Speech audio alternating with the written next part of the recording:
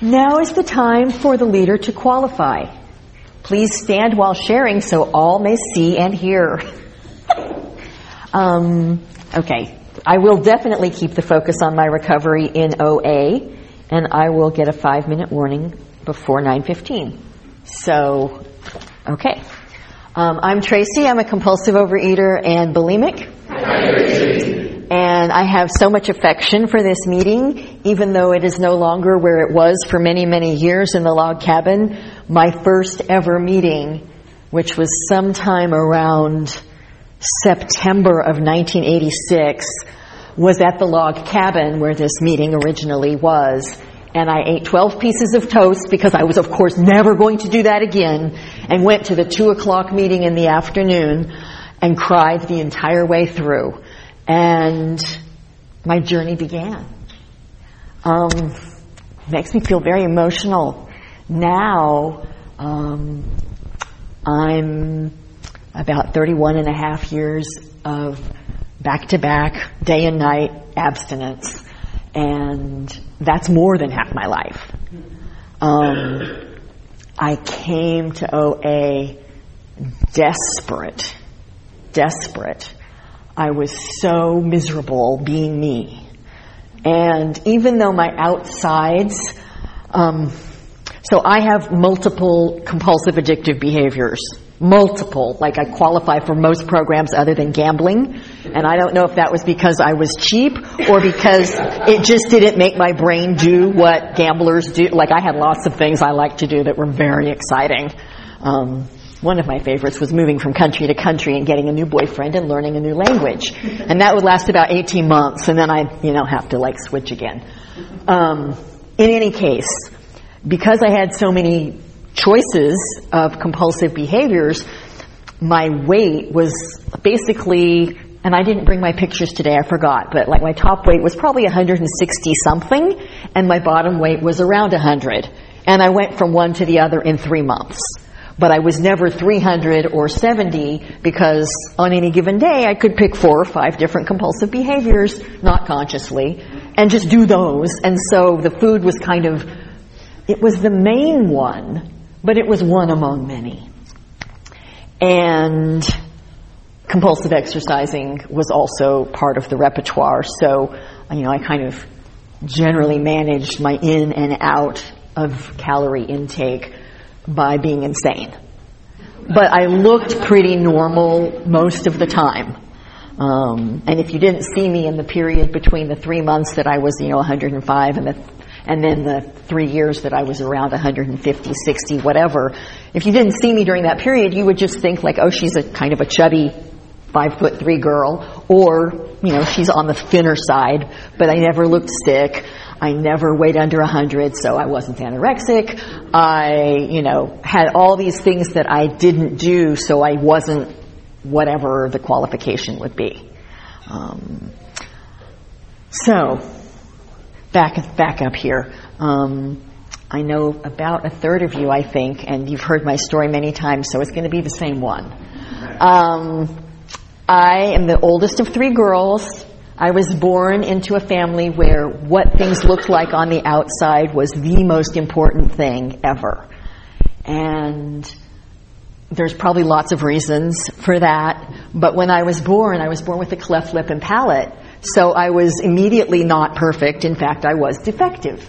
That's what they call it, a birth defect. And the fact of that, and the fact that at this point the scar is like an inch long, that is visible on the outside, is kind of irrelevant because that defectiveness was my label for life until I got here. And for a few years when I was here, because it took a while to kind of change a pattern that I had for 26 years. So no matter how much I achieved, and I was one of those kids that was kind of good at lots of things. I loved to read, I loved school, I loved ballet, I was good at music, I like athletics. I was just good at stuff. So on the outside, it looked like I was thriving. And in some ways I was. But what happened, and this, in my case, I know this is not true for everybody, but from birth, really, I started performing. And so what I could show you, and I was really good at showing you what I was pretty sure you wanted to see, what I could show you was completely detached from how I felt on the inside. But I didn't really know that completely, because it wasn't like my family was having conversations about feelings or what was really going on with some of the other kids, because, you know, these things show up socially as much as they show up inside. But I always had friends, and I always, you know, like I won awards and I did all that kind of stuff. But I remember thinking in 7th grade, so I was 11, if I'm not cheerful and funny all the time, I will not have any friends. And so somehow my job was to be cheerful and funny. And I also knew, and I think I knew this before I was 12, that my job in life was to suffer and be punished. Because I was born like that, right? I mean, it's already marked. It was karma. God hated me. If there was even a God, I wasn't sure. But if there was, he hated me or it hated me. And so I lived this very dramatically different life on the outside and the inside. And I was kind of like an empty paper mache. I didn't really know. I was trying really hard to find things. I was kind of on a spiritual quest from a very young age, reading things and going to different places. But because of that split between my inside and my outside, I could never quite link. Anyway, I kept performing. I kept doing well. I, went to college, and I discovered, kind of anorexia and bulimia, and that helped along with the compulsive exercise, and also compulsive busyness. And I must say I haven't exactly given that one up, because I still love doing lots of things. But the food obsession started pretty young, but I wasn't aware of it until I got into recovery. My mom and I were so thrilled that I could fit into a toddler 6X skirt when I was in 7th grade. That is insane. I mean, who cares if their 12-year-old fits in a skirt that's made for a 6-year-old? That's just weird. But we were very proud of that. And there was this need to kind of look okay on the outside because of how terrible I felt on the inside. And the food behaviors and the sneaking and the insanity just kind of got worse and worse and worse as I got older. And then at a certain point, the kind of restricting behavior didn't really work.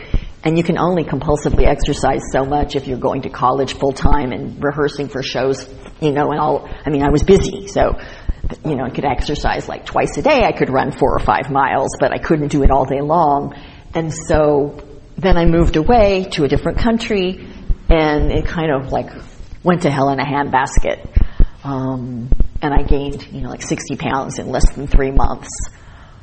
And meanwhile, the self-hatred was the same. It was now focused on my thighs instead of whatever else. But that self-hatred and the viciousness of how I talked to myself all the time was maybe more about food and my body, but it was the same as it had always been. It was just I couldn't run away from it as well.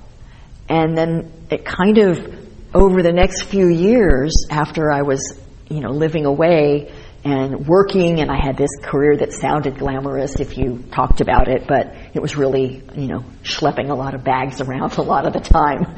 And I went to really great places for vacations and had these boyfriends, that's what I thought they were, in all these different countries, and it sounded fabulous. But meanwhile, I can see it now with a lot of hindsight. Like I was kind of catching up to me. And what ended up happening was I had to move back to America, not by choice. And I landed here in Los Angeles, which is where my parents had grown up, living with my grandfather, riding a moped. It took me 8 months to get a job in my field. And so meanwhile, I had to be a waitress. And I wore a burgundy polyester skirt that matched my burgundy hair at the time. And I could no longer hide from that self-hatred because there was nothing left to hide behind. I didn't live anywhere interesting. I certainly had no interesting boyfriend. I felt like I couldn't even speak other languages and pretend like I was somebody else. I smack dab ran into myself. And it was the most horrible experience of my life. And when people talk about pitiful and incomprehensible demoralization, again, on the outside, it didn't look that bad. I was probably 15 pounds more than I am now. But on the inside, it was hell. And I couldn't make it go away. So, circuitously, the waitress job helped me find people who were practicing a program of recovery because they came to the restaurant twice a week and had tea. And then I had a friend from college who happened to be going to a different 12-step program that at the time I didn't think I qualified for. Later I realized I actually do qualify. But so I started going to some not OA meetings, but knew immediately, when I heard about OA, this is where I needed to be. And so that fateful day, in September of 1986, I went to the log cabin. And it took me a couple months to get abstinent because I was trying to be very strict. Very strict. I love very strict. The stricter, the better. And that just, for me, didn't work. I couldn't have an abstinence that if I ate 2 green beans too many, I had to start over because then, I would just start over all the time. And my sponsor, who I got pretty quickly, said, what's the thing you think you can do and probably be successful with? And start with that. So I started with no bulimia and no anorexia in any form, including some of the ones I learned about here. And that has been, and I've never had a colonic, I must say. That has been my abstinence ever since. I've had various food plans. And typically, I do what I call the 90-10 plan, and 90% of the time, it's actually like 95% of the time. I don't eat sugar or sugary things, and I don't eat flour or bready things, and eat pretty healthy 3 times a day, and not really snack, but if I want a snack of fruit or a protein or something like that, that's fine. That's 95% of the time. And 5% of the time, it's something else. And that has worked for me so that I can maintain a healthy weight and fit in the same clothes for, 20 years, a long time. I mean, if not longer than that, maybe 25 years of my abstinence. It took me a while to kind of find that, but that works for me. And I know that doesn't work for everybody. But then if I want a sugary treat or a bready kind of treat every so often, which might mean every 3 months or every 6 months, if I'm in a fit spiritual condition, I might choose to do that and let somebody know, and then it's the end of that. Let me talk about my programs, because I think I have not talked about it very much. I have been really pretty diligent from the very beginning. Desperation is a really good motivator. I like to say that either your head is on fire, your heart is on fire, or your ass is on fire when you come to a 12-step room. And for some of us, it's all 3. And I was in that category. So I got a sponsor. I started working the steps. I got in writing. I got a commitment. I was involved with people who were in recovery. It was probably good that I had moved from another country and come back here and was kind of alone-ish and lost-ish because I had to reach out. And thank God, because this program really saved my life. And getting some food sanity, which took a while, but again, the abstinence started right away. And I use lots and lots of our OA tools. I made lots of phone calls and I read the literature. I wanted to change a lot of it because it was so old-fashioned. I knew I could do a much better job, but I did the work that was described, like how it works. I did that. And I continue to do that. I'm one of those people that I believe I need to continue working the steps 1 through 12 and back to 1, even if I'm doing, 10 steps on a regular basis or whatever. Because what I'm powerless over and what makes my life unmanageable 31 and a half years later is a little different than what it was like when I was brand new. Some of the things are the same. I'm still powerless over being a compulsive overeater, but it hasn't shown up in my food behaviors for many, many years. On the other hand, there's things I did yesterday that I probably need to look at and address. So the steps and that process of working the steps and being rigorously honest is part of my day. I think that program ideally is kind of like brushing your teeth. You may or may not feel like brushing your teeth every day, but probably most of us do it twice a day. We don't think, do I want to or not? It's just what we do. And then we get to have teeth that, look more or less like teeth. And if we don't do that, then the result is probably not going to be a very healthy, mouth. And I think of program like insulin for diabetics, and I'm not a diabetic, so I don't know this from my personal experience, but I'm pretty sure you can't take enough insulin last week or the week before to cover you for today or next week. You have to keep being attentive and monitoring of the recovery tools, just like insulin, so that I can be okay today. And I get to live free. I think that is, the biggest change, besides that I don't compulsively overeat. That I get to live comfortably in my own skin is a complete miracle. 5 minutes, right? Thank you. Because that just wasn't even on the list of options when I came here. I didn't know that I wasn't doing that. So it would be, if you don't really know what the problem is, it's very hard to fix it. And the problem was, kind of how I thought of myself and how I thought about life and how I related to you from that place of defectiveness. And so everything was kind of colored by, it's like shit-colored glasses, excuse the language. I just couldn't see things as they truly were. And of course I couldn't really connect with you because I wasn't connected to myself. But I didn't know that, so it was kind of a conundrum.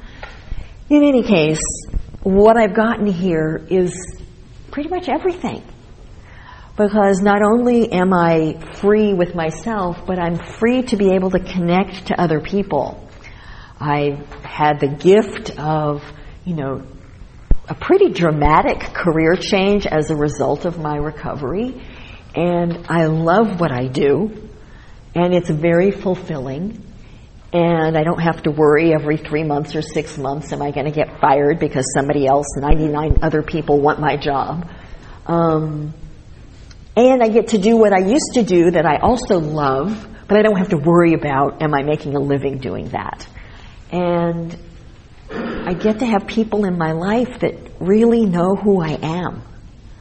I love being a sponsor, and I still have a sponsor. And helping, I never sponsor more than 3 people because I think being a sponsor requires attentiveness and time, and I don't want to promise something that I can't give. So I love watching people on their journeys. To me, it's people say it from the podium a lot, it's an honor and a privilege, but it really is. To see people's lives transform, who gets to do that? We work really hard to get the promises of this program. And they do come true because of that work. It may or may not look like what you think it's supposed to look like. For sure, my images in the beginning are not how my life is today. But I didn't know to want to be comfortable in my own skin. I didn't know to want to have honest heart-to-heart connections with other human beings. I didn't know that you could tell the truth and be accepted. So I couldn't have imagined those gifts coming true or those promises coming true. But really, all of the promises have come true, and that doesn't mean I don't have crummy days. Like, life is life. The tools of the program help me deal with crummy days and great days, and be appreciative, even of the crummy days. I haven't had to go through anything really kind of anguishing for several years. But the last time I did have to go through something that caused me deep, deep pain for a period of time, I learned, because of these tools and this program and people like you guys, to even appreciate that. It was kind of weird. But I realized that this emotion that was very, very uncomfortable connected me to humanity. Because we all have that deep, deep emotion at times. And that it wasn't bad, it was just extremely uncomfortable. And learning the difference between, bad and something is wrong, and just I feel quite uncomfortable, that is a gift too, and the only way you can get it is by feeling uncomfortable and learning that. So the entire kind of cycle of learning about being me and getting to be me with you and being one among many is all a result of these tools and this process. And I really can't thank you enough for sharing your gifts with me. Thanks.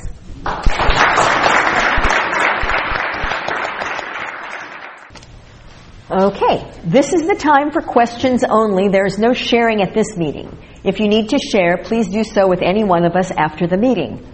Also, please remember that the opinions of the leaders, that my opinion is my own and not that of Overeaters Anonymous as a whole. When asking questions, you need not identify yourself. Please remember, if you ask a question, your voice may be audible on the OA podcast. And I will restate the question after it's asked for the podcast. Okay. Thank you for your share. It's wonderful. You're welcome. And you talked a lot about making phone calls and outreach, and community is such a large part of this program. I'm wondering if you could just talk a little bit more about the community with the program and the outreach. Sure. So in 31 years, I've had a lot of different relationships to the community of OA as a whole. And I would say for the first 10 years, at least, maybe 15, I was really active and really involved. For the first few years, like maybe 5 or 10, I did the OA play. I was actively involved in the birthday party. I always had a service commitment. That has not changed. I always have a service commitment. Now, I attend several different programs, so I may not have one in each program, but I pretty much always have one because I think it's important to give back, and also it's a way of making sure that I stay connected. I've had groups of friends that met on a regular basis, whether we were talking about recovery directly or we were just indirectly being in recovery, having fun. I remember early on, it was very kind of psychologically hard to accept that I needed to be one among many in OA because I judged, of course, everybody else as harshly as I judged myself. But I also knew that I really had nowhere else to go, and if I went to, whether it was the meeting or the, comedy show or the whatever, that I would have a good time. Like, I knew that even while I was judging everybody harshly and giving us all an F. So I kind of overrode that quite a bit. I was persistent. I remember years and years ago making like 35 phone calls when I was really desperate and getting like 3 back and being so mad. And I remember going to a meeting and just needing, support, and like I had 3 years at the time or whatever, and I was the one with the longest abstinence by far. And, I mean, the universe is very ironic sometimes in how it works in terms of getting us active and going. But, again, I think staying connected, whether it's more or less in whatever program, is always important. And I have never not done that. Thank you. You mentioned doing a daily 10th step. What format do you do? How do you do it? Is it a formal thing? I have had various versions of 10th steps. Currently, I just do it online and send it to, my 10th step buddy. And, this one is kind of straight out of the big book. Where was I selfish, self-centered, dishonest, or afraid? And then if I did anything else that I feel uncomfortable about, I'll just add that in there. Typically, I write a sentence at least on each thing, because typically each day there's at least one thing I did that was selfish and one thing that I did that was self-centered. And it might be the same thing. Often it has to do with how I've been treating my husband, who gets the best and the worst of me, I'm happy and sorry to say. And learning kind of patience and compassion towards myself and others is still a lesson that is very difficult. I've done different kinds of 10th steps where I called somebody. I've included, like a food diary as part of that 10th step, just in terms of being honest and turning things over. And I've had periods of time when I didn't do anything, and I get back to it at some point. Hi. You spoke about since you were young, I think, you were on some sort of a spiritual quest, even though you may not have known that. Mm-hmm. I wonder if you could talk about that and how now you have, what's your relationship with the higher power? Sure. And I realize I've totally forgotten to repeat the question. So this is a question about spirituality and my journey and my relationship to spirituality now. So obviously I started with thinking that if there was a God, and I use God as kind of an overview, because I don't have I just can't do the beard guy in the sky. I can't do that. But when I was little, I wasn't sure, and I'm still not sure. Maybe somebody's living up there in a big chair. But in any case, I knew that hated me and that I was, doomed. But at the same time, I've always, many of us are quite sensitive. I've always been very perceptive, which is sometimes hard. And I've always had awareness that is, I will say, outside our five senses awareness. It's not like I'm always walking around in some, fabulous trance state or anything, but I know things that it's not obvious how I know them, or I connect to things that I've learned over time, not everybody does that. And I've always attributed that to something kind of spiritual, whether I called it that or not. And so as a child, I mostly read about different religions or different spiritual paths. Everything from, religious books that everybody would know what those are, to books on channeling and books on, all sorts of things that were considered paranormal or whatever. I tried attending over, the years, especially in recovery, different religious groups, things that I was familiar with and things that I wasn't. And I couldn't, I'll say the dogma, none of the kind of teachings and the stories that they offered really spoke to me. It didn't fit with my perceptions. And so what I have now is a higher power that I do not understand. And one of my friends in recovery, who has many more years than me, talks about the swirling atom theory of God. And I know that, we're basically all made up of carbon molecules, and so are the stars. And that connection to the planet as a whole means a lot to me when I let myself really feel that. That means that we're not separate. We're all involved here, and we're all becoming who we are. One of my favorite AA speakers on a tape I heard 100 years ago said this story about somebody going into heaven, and the only question that God had for the person was, did you become you? And to me, that is profoundly spiritual.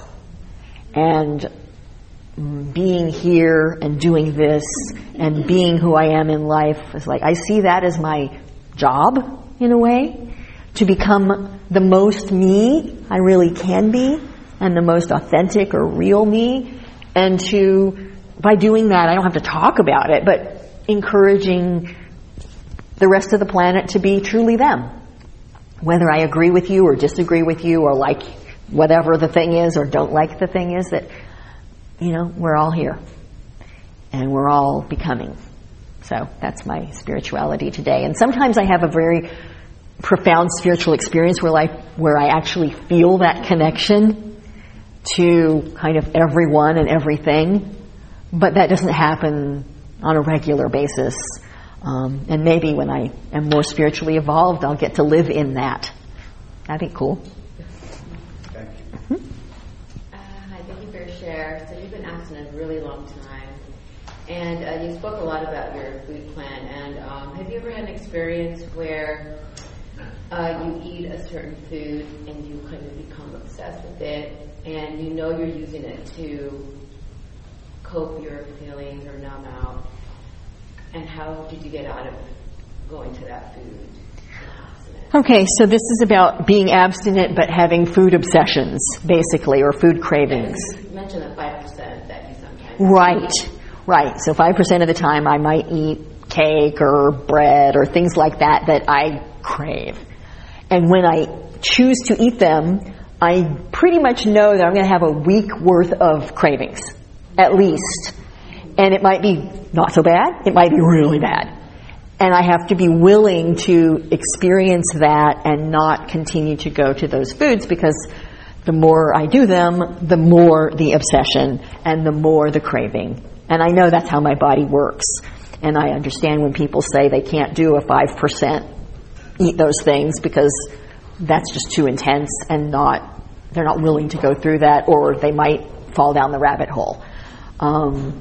So when I choose to do that, I have to be in a fit spiritual condition, and I have to know that it is okay to have one, fill in the blank, not all of them, and that it's a very contained experience. And then I have to be willing to do a lot of work if the cravings are intense, meaning, multiple phone calls a day, make sure that I'm going to meetings more even than I typically do, which is about 3 a week. And sometimes I have to take those foods. I've had foods that I didn't eat for a long time. And there are still foods that I say 5%, but it might be 0.5% that I choose because it's just not worth it. It doesn't taste that good.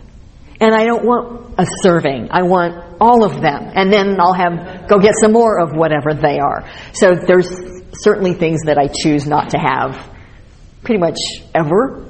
But if I want to, it's not a forbidden thing for me. So hopefully that answers your question. Thank you so much for your share. It's so inspiring. I have a question. How did you find your sponsor? And how did you, Okay, so I've had many sponsors over the years. I think in the first couple years I had about 4 because I kept picking my mother, and I love my mother. I love my mother, but she would not be a good sponsor, at least not for this kind of recovery. But I didn't really know that at the time. And then I would call them and lie and say I was eating, protein, vegetable, and grain, and I knew it was Mexican food with unlimited chips. And I was like, okay, So the first sponsor I had for a long time, and then she moved away, which is why I picked another one. I picked Carol because she shared about judging someone in an elevator whose shoes and purse did not match. Now remember, this was in the 80s, so matching was, more of a thing. And I so related. And she had like a year. And that seemed like forever to me. So basically, kind of exactly what it says in our literature is find someone who has what you want, do what they did, and maybe you'll get it too. And Carol had what I wanted. She was smart. She had an interesting job. She clearly had a very similar way of thinking about the world as I did. And she was abstinent. The sponsor that I've had for many, many, many years now is more of a buddy. And different sponsors work different ways. And as a sponsor, I have worked different ways with different sponsees. Some I become pretty close friends with and have been friends with for a long time.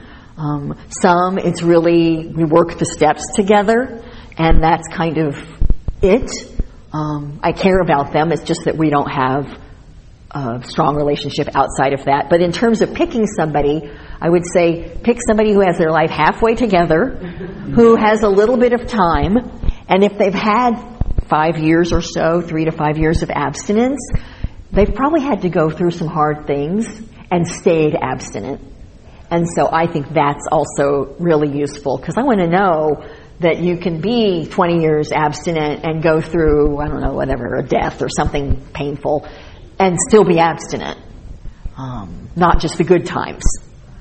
And for some people the good times are harder than the not good times, but so if they have a sponsor themselves, and if they work the steps in writing, and will help you work the steps in writing, I think that's kind of the bottom line. Time? No, not time. Oh, not time. Okay. Oh, you have a question. Thank you for your share. And you shared about being born with the feeling of being defective. Mm-hmm. I assume you've made some progress in that area, but I'm just wondering if it ever crops up again and how you work the program around that. If it does, all gone. No, nothing's all gone. That's my belief is that nothing is ever gone. It may be, from 99.9% down to 0.1 most of the time. It's kind of like my food cravings. Like, really, they're 0.1, 1, I don't know. They're really low most of the time. So feeling, I'll say ugly and defective, because I kind of went together in my mind, does crop up. Usually in a situation where I'm judging myself and coming up lacking and comparing my insides to your outsides. I remember being in an exercise class, 5 or 10 years ago, and the woman in front of me had what I thought was the perfect body. Of course, she was an 18-year-old woman, like from Thailand. I will never have that body. And I didn't feel defective at that moment because it was kind of hilarious, but when that comes up, I have to remind myself that, who I am today and the fact that I like myself and live free includes being born with a birth defect. And that the gift I give the world in being me includes those very difficult, painful experiences. Some of the most miserable people I know have looked the best on the outside and been able to buy their own reality. And they're not. They're worse off by far than me. So I have to, look at people. I heard somebody say this once. I don't know who it was, but what if I just looked at people like I looked at trees? Like, I don't judge the tree because the branch is going this way and not that way. Like, it's a tree. What if I looked at everybody else, including myself, like that? And then we're all just fine the way we are. Okay.